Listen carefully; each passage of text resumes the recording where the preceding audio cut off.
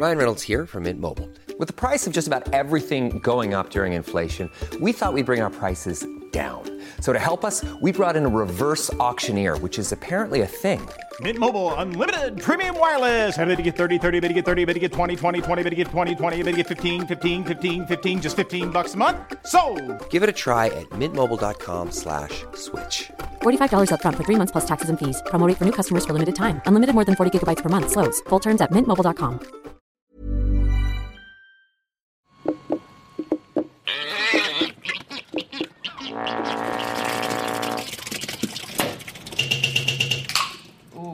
Piki mai kake mai, a big welcome to our changing world. Ko Alison Balance tēnei. Coming up on the show, we'll find out how introduced social wasps are in the genomic spotlight. But first, ice. Last week's issue of the prestigious international science journal Nature was chock-a-block with papers about Antarctica. Its past, the present, and its possible futures, depending on what happens with climate change over the next few years and decades. The headlines were full of the attention-grabbing news of just how much ice Antarctica has lost in the last 25 years, but there was plenty of other research and opinions in the journal as well.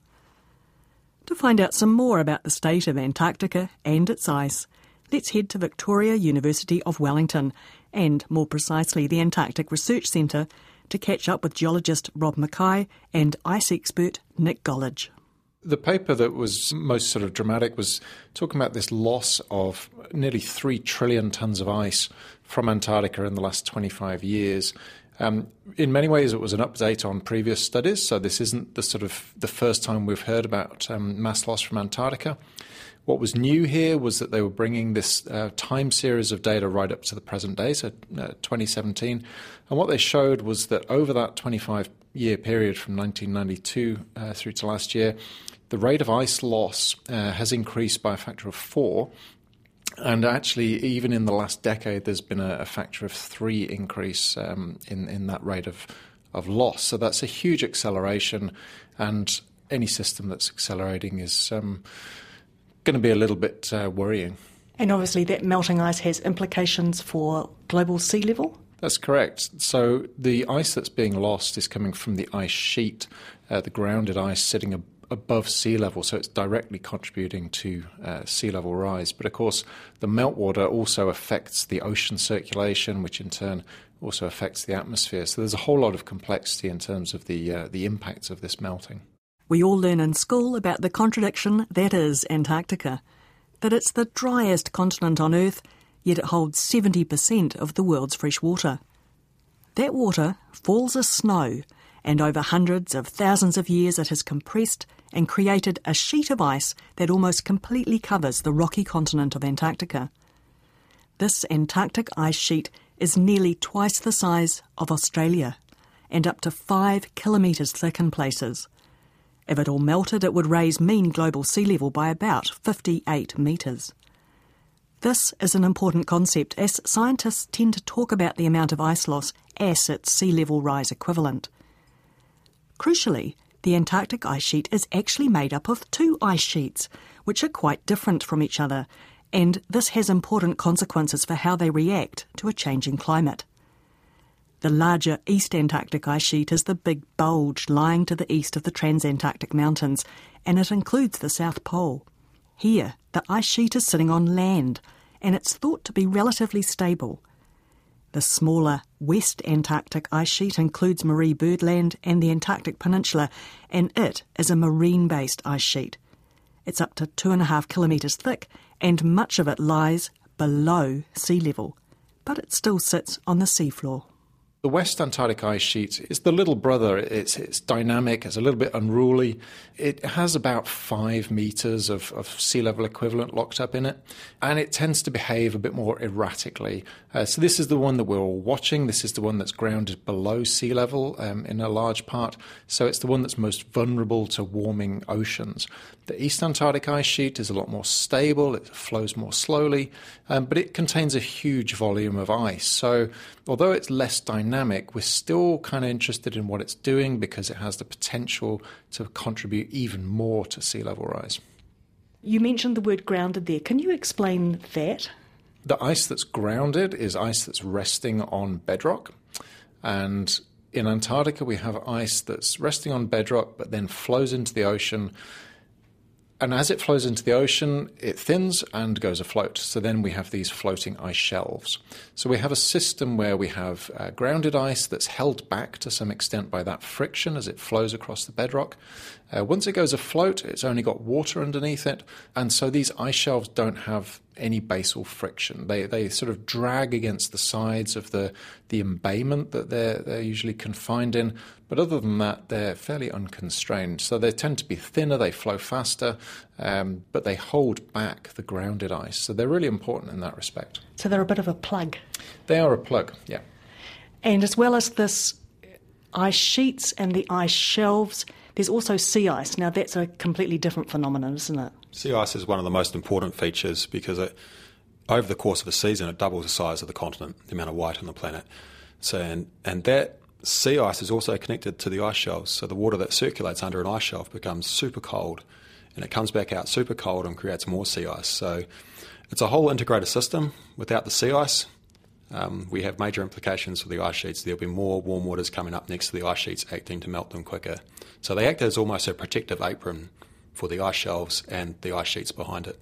We hear a lot about sea ice disappearing in the Arctic. In the Antarctic, we've had a few years with more sea ice than normal, and then that has changed a little bit recently, hasn't it?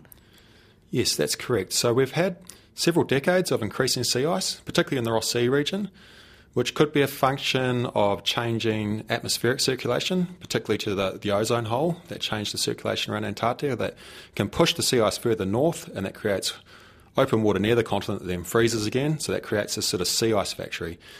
As the ozone hole repairs, we expect that process may slow down. Another thing is that there's actually meltwater coming off the continent, so that is fresher, and because it's fresher, it creates sea ice much more easily than seawater, because seawater freezes about -2 degrees Celsius, fresh water at about 0. So again, it's one whole system. But then events like the last 2 years, we've had record lows in the Ross Sea. So we've had this several decades of building up, increasing sea ice extent, and then 2 years in a row where it's been absolute record lows. And I've just been down there in a research vessel. We spent $500,000 on an icebreaker this year that we didn't need because we saw no sea ice at all. To some extent, what's happening is that the ice shelves, the floating ice, are being melted underneath by the warm ocean. So as they thin, that encourages the grounded ice to then flow faster to basically sort of fill up those ice shelves again. So they then start melting, and that sort of perpetuates this sort of this cycle of ongoing melt. At the moment, there's not really a whole lot of surface melting in Antarctica. There is in the peninsula, but there's not a lot of surface melt from warm air temperature, which is kind of different to the Arctic and the margins of the Greenland ice sheet, where a lot of it's sort of controlled by the atmosphere. But in Antarctica, it's really just controlled by how warm the ocean is. One of the papers in the suite of papers in Nature talks a bit about the impact of ocean swells on those ice shelves as well. So they're getting melted underneath by warm water. There's a whole lot of processes going on. Yes, that's right. So the sea ice acts to protect the ice sheets in a couple of ways. It keeps the warm waters away from Antarctica to an extent. It creates this cold freshwater cap that can push the warmer waters further north. But in this case here is actually dampening ocean waves. So we have this sort of frozen surface of the ocean. You can imagine that doesn't create such an intense swell. So that dampens the waves, and that may act to help protect some of the sort of ice shelves, because ice shelves actually move up and down with the tides and with waves as well. So it may actually protect it from sort of physical destruction as well as that sort of thermal erosion by warm ocean currents. Or conversely, in places where the sea ice isn't appearing where it used to appear, perhaps you might get bigger storm-driven swells, which might be more damaging. Yes, that's exactly the point. I mean, so when we talk about this overall increase of sea ice around the continent over the last 4 decades, that's biased to certain regions like the Ross Sea, like the Weddell Sea. In other areas, it's actually decreased. So the same thing with where the ice sheets gain and lose mass. We look at where the sea ice is increasing and decreasing. In certain areas, it might actually be very important to have sea ice in one area and not so important in another in terms of where ice sheets will lose their volume. So regional change can be very important. It's where is the ice sheet's weak spot and where is that sea ice changing? How do the two relate? Antarctica is obviously a long way away. Most of us don't get a chance to go there, and I think some people tend to think of it as being something down there that's quite separate from the rest of the world. But one of the other things that this suite of nature papers really drives home is that what happens in Antarctica does have an impact elsewhere in the world, in the same way that Antarctica is in itself impacted by the rest of the world. That's absolutely right. And the way that it impacts the rest of the world is through sea level, first and foremost, but also through the way that it affects ocean currents and the atmospheric circulation. So anything that happens in Antarctica starts out down in the southern hemisphere, but it works its way up to the northern hemisphere relatively quickly, actually. So as soon as we start changing the ocean currents around Antarctica, they can very quickly have an influence on air temperatures in the northern hemisphere, for example. So it's really important that we sort of understand those connections, because as we see increasing melt from Antarctica, that means increasing impact pretty much across the globe. Can you tell me a bit about your area of research? You are looking back in a way to perhaps anticipate what might happen in future? So we use numerical models to try and simulate periods of the past where we have geological records of what we think happened. And we use the geological data to make sure that the numerical models are working correctly. So we're running computer simulations, checking against the geological data that they're giving us a consistent answer. And then when we've got those models behaving what we think is correctly, we can then use them to predict the future. And usually what we'll do is we'll try and run numerous scenarios to try and take account of a lot of the uncertainties. But what I do a lot of these days is run simulations for the Greenland and Antarctic ice sheets and see how they're going to evolve under different greenhouse gas emissions trajectories over the next century or two. And what kind of things are you seeing? Well, it depends on the scenario, of course. If we mitigate considerably and reduce our greenhouse gas emissions in line with the Paris Accord, then there's a chance that we can minimise the negative impact of ice sheet melt. If we follow a path where there is little mitigation, we're going to end up in a world by 2100 with much higher sea levels. We'll have a lot more temperature variability across the globe, because some areas will be getting cooler because of this meltwater going into the ocean, and some areas will be getting amplified warming. So that's going to really throw a spanner in the works. Ocean circulation is a big one. When we start melting, for example, the Greenland ice sheet, we put meltwater into the North Atlantic, and that basically slows down the overturning circulation in the North Atlantic, and that's what people think of as the Gulf Stream. It takes the warm air from the Gulf of Mexico right up to northwest Europe, so it keeps the northern parts of Europe warm. If we slow that down, northwest Europe gets cold. A lot of the heat stays in central USA, so they get even warmer. When was the last time we had a climate that's similar to what we have now and what we're heading into? Well, that's a good question. What we can say is that the last time that we had atmospheric CO2 concentrations similar to what we have now, 410 parts per million at the moment, was about 3, 4, maybe 5 million years ago. That's a long time ago. And when we look at the geological records from that time, we see a world that was 2 or 3 degrees warmer than present as a global average. We see an Antarctic ice sheet that was much smaller than the one we have today. In terms of sea level equivalent, it lost about 10, maybe 15 meters worth of its ice. In total, because the Greenland ice sheet also reduced at that time, global sea levels were maybe as much as 20 meters above present. So even though we're not there yet, that kind of gives us a window in what the long-term response might be to these levels of CO2.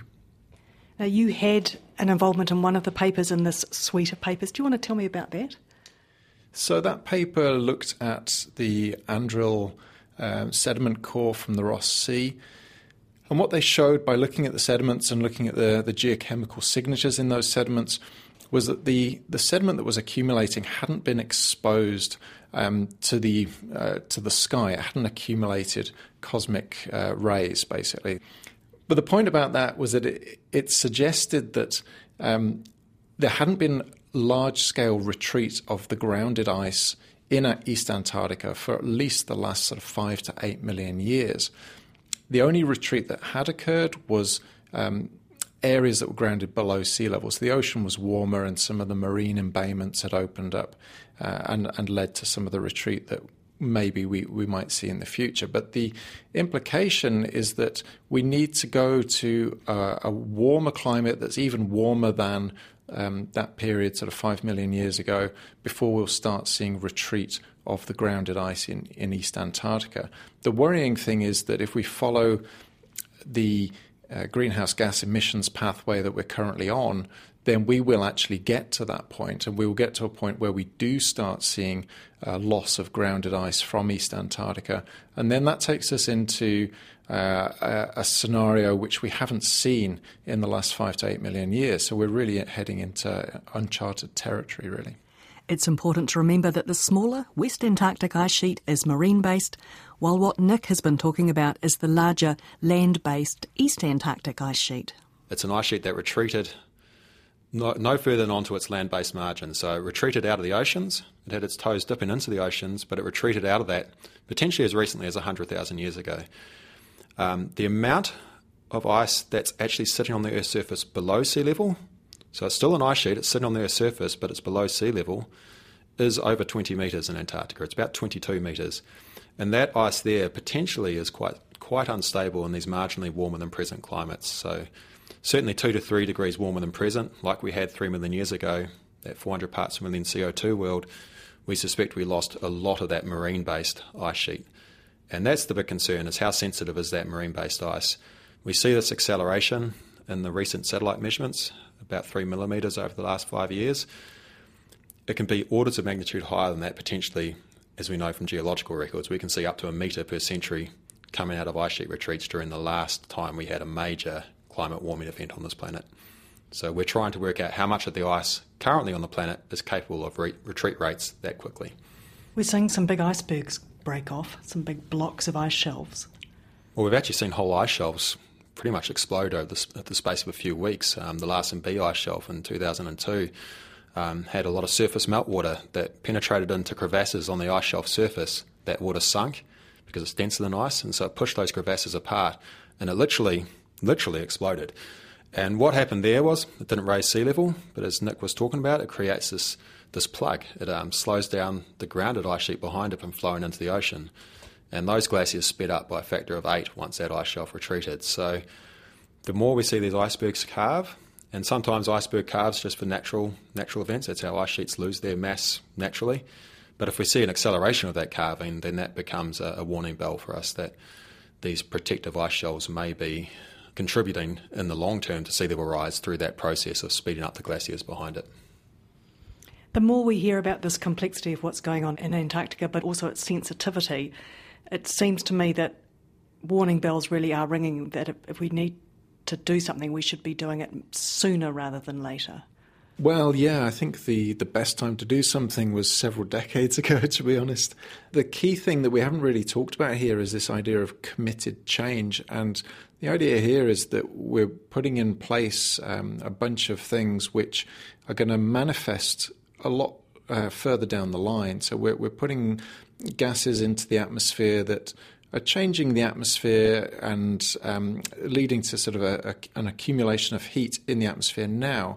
But a lot of that heat, pretty much 93% of that heat is getting sequestered into the ocean, and it's getting into the deeper layers of the ocean. Now, the result of that is that we're sort of somewhat buffered when we just look at air temperature measurements. We're not really seeing the full scale of what's happening. But of course, the ice sheets, as Rob's described, the Antarctic ice sheet, a lot of it is sitting in that ocean water. In some cases, it's a kilometre or more below sea level. So when you start warming the ocean through its entire water column, then all that heat then goes into the ice sheet. And what that means is that the changes that are going to happen to the ice sheet will carry on for a long, long time because it's impossible to get the heat out of the ocean. Once it's in there, it's going to stay there. So what we're seeing now in terms of the Antarctic ice sheet response is just the beginning of something that we're already committed to. So we're seeing this committed change that will be ongoing. The question now is what we can do to reduce further commitments. Okay, so we may be committed to another few tens of centimetres of sea level rise over the next century or two if we stop all emissions. If we continue to emit, then those commitments just keep getting bigger. And that's the real concern. And ultimately, we will commit the planet to multi-metre sea level rise over the next centuries to millennia. And that's a moral problem.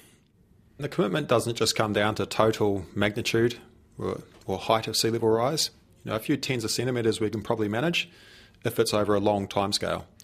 But if those rates are quick, then that becomes a major issue for infrastructure and how the natural sort of coral reef systems will adapt to sea level rise. They can adapt to slow sea level rise. They can't adapt to rapid sea level rise. So not just constraining the total magnitude, but seeing if we can slow this down somehow. And that provides better options for us to mitigate and adapt to it. Thanks, Rob. That was Rob Mackay, and we also heard from Nick Gollage. They are both in the Antarctic Research Centre at Victoria University of Wellington. Their colleague, Tim Naish, was co-author on a paper in the Antarctic-themed issue of the journal Nature, written from the perspective of someone 50 years in the future. Titled Choosing the Future, it outlines what could happen to Antarctica if we fail to take significant action to curb climate change, if carbon emissions continue on the present trajectory and the world climate continues to warm. It contrasts this with a rather more optimistic outlook in which the global community take ambitious action to limit greenhouse gas emissions. You can find links to this and all the Antarctic papers in the recent edition of Nature at our webpage, rnz.co.nz/Our Changing World. Kei te whakaronga mai koe ki tō tātou ao horihori ki te reo irirangi o Aotearoa. You're with Our Changing World on RNZ. I'm Alison Ballance, and now it's time for some wasp talk. Introduced social wasps are a big problem in New Zealand, especially in the honeydew beech forests in the northern half of the South Island. Ecologically, they are bad news, which is why the Biological Heritage Science Challenge has a research program focusing on them. The researchers are getting close to finishing sequencing the genomes of the common and German wasps, and I catch up with Phil Lester from Victoria University of Wellington and Peter Dearden from the University of Otago to find out why they're doing it and what stage they're at. We have some of the highest wasp densities here in the world. We have up to 40 nests per hectare in our South Island beech forest, each of those with 5,000 to 10,000 workers in them. That's a massive number of wasps. Our wasps, the biomass of wasps exceeds that of the native birds, the introduced mammals, all those things down there. That's a massive issue. What have you been doing when it comes to the genome of wasps? So we have two species, don't we? Yeah, we do. We have German wasps and common wasps. We started with the common wasp because it's common, and we thought actually one thing that is required if we're going to develop new methods of control for these species is to understand its genome. So I guess it was about a year ago we started sequencing the genome with a set of techniques to try and take all the information we can from the genetics of this animal and stick it all into one sort of database so we can work out what genes it has and what kind of genetic underpinning of its society and its behaviour might be. About halfway through the process, it occurred to Phil in particular that we probably need to do the German wasp as well, because these wasps seem to be sort of able to replace each other ecologically. So if we kill all the common wasps, then we'll just get more German wasps. So we've more recently just sequenced that genome as well. Are insect genomes difficult to sequence? Really depends on the insect. So there are some really horribly large and nasty insect genomes. It turns out that the Hymenoptera, the group that contains wasps and bees and ants, have really quite small compact genomes. So that's helped us enormously. We've very easily produced a genome of these two species, whereas we're still struggling with things like Argentine stem weevils, which have much larger and more repetitive genomes. What stage are you at? For the common wasp, we now have an almost chromosome-level assembly, which means we've got almost all of the DNA base pairs in the order that they are in each of the 25 chromosomes that species had. The German wasp, we were a little bit further behind, but the next step is actually to start predicting what genes are in the genome and what those genes might do. And so we've done a little bit of that, trying to work out, are there bits of shared biology we can understand from perhaps bees or related insects, or are there things which we can see which are very specific to wasps themselves? So that's the process you call annotation? That's right, yes. So we're annotating, which is always kind of dull, but it's the bit that needs to be done to identify the really cool bits of biology we want to get at. So once this is done, Phil, what's it going to enable us to do? Many different things. So right from the very theoretical, what are these genes do, how do eusocial behaviours, the social behaviours of wasps and bees and ants develop in these populations, all the way through to the spectrum of, if we want to control them, perhaps by something like a gene drive process, what genes would we target and how would we do that? The other great thing is it gives us the opportunity to look at diversity in genomes. Invasive insects are really interesting. These insects appear to have come into the country a small number of times and then spread enormously. It's going to be really interesting to look at what their genomes look like across the whole species in New Zealand and compare that with their range where they come from in Europe. So once we've got a full genome, we can then skim sequence the genomes of other individuals, so relatively cheaply get an understanding of their full genome sequence without having to assemble and annotate again. We can just kind of line it up and say, what are the genetic variations? So we can start doing population genomics to understand how these things are so invasive, and are there bits of diversity in New Zealand that are different from overseas that we might be able to attack. So at the moment you've just sequenced specimens from New Zealand? That's right. In fact, Phil's given us all the specimens. They're all from New Zealand. So lots of them, but we do have some from Belgium as well. So we have some data from Belgium on specimens that were collected there in the native range. So we can do a little bit of comparison, at least on the transcriptome, how these genes are translated as well as in New Zealand. So comparison between what genes are expressed in the home range and what they're doing here and all those sorts of things in between. To be perfectly honest, in fact, we sequenced the genome of a common wasp and a German wasp. The point being that actually as soon as you get genetic diversity, that makes it much more difficult to assemble. So we actually have the genome of a common wasp, which I like to call Bob. We typically sequence male pupae. Of course. Yeah, we have to because they are wasps and bees and ants and things have an odd genetic makeup where males are haploid, they have one set of chromosomes, females are diploid, they have two sets, and that complicates it. So we just focus on the males. This project actually is sort of falling under a larger umbrella of genomic research in New Zealand called Genomics Aotearoa. The idea of that is to start to use genomics better for New Zealand with outcomes in health and in primary production and in conservation. This is a really interesting sort of leading project here because we have the opportunity of going straight from understanding the genome to starting to develop tools for control of this species. So that group, while it doesn't really aim at sequencing lots of genomes, what it does do is try and develop new technologies that enable us to get genomes faster or genomes for species where things are difficult. So one of the approaches we've taken in this particular project is a technology called Hi-C, which enabled us to take all of the sequences that we found and ask where they are. Are they next to each other in the genome, which is how we've managed to get that almost chromosome level assembly.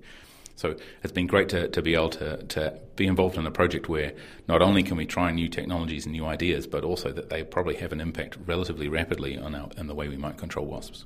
And so that's really important as well for the National Science Challenge and the Biological Heritage Program, where we're looking at novel pest control technologies, and that collaboration with Genomics Aotearoa is really useful along those lines. We can really develop something here, not necessarily on gene drives, but gene drives would be a possible outcome, but also on gene silencing, all those sorts of things that are a genome is essential for these programs. Really, really important first step. Thanks, Phil. Phil Lester is at Victoria University of Wellington and is leading a Biological Heritage Science Challenge program tackling the wasp problem. Peter Dearden is at the University of Otago. He is also director of Genomics Aotearoa, a genetics collaboration that was formed last year between a number of New Zealand institutions. And that's it for tonight. But to listen to those stories again or to have a browse through our great audio archive, just head to our webpage, rnz.co.nz/Our Changing World. We are, of course, also a podcast, which you can subscribe to at Apple Podcasts on iTunes, Stitcher, Radio Public and Spotify. We hang out on Facebook and Twitter as RNZ Science. Thanks for listening. I'm Alison Ballance and I'll be back next week with more stories about science and the environment. But until then, bye for now Hei kono mai. Botox Cosmetic, out of botulinum toxin A, FDA approved for over 20 years. So, talk to your specialist to see if Botox Cosmetic is right for you. For full prescribing information, including boxed warning, visit BotoxCosmetic.com or call 877-351-0300. Remember to ask for Botox Cosmetic by name.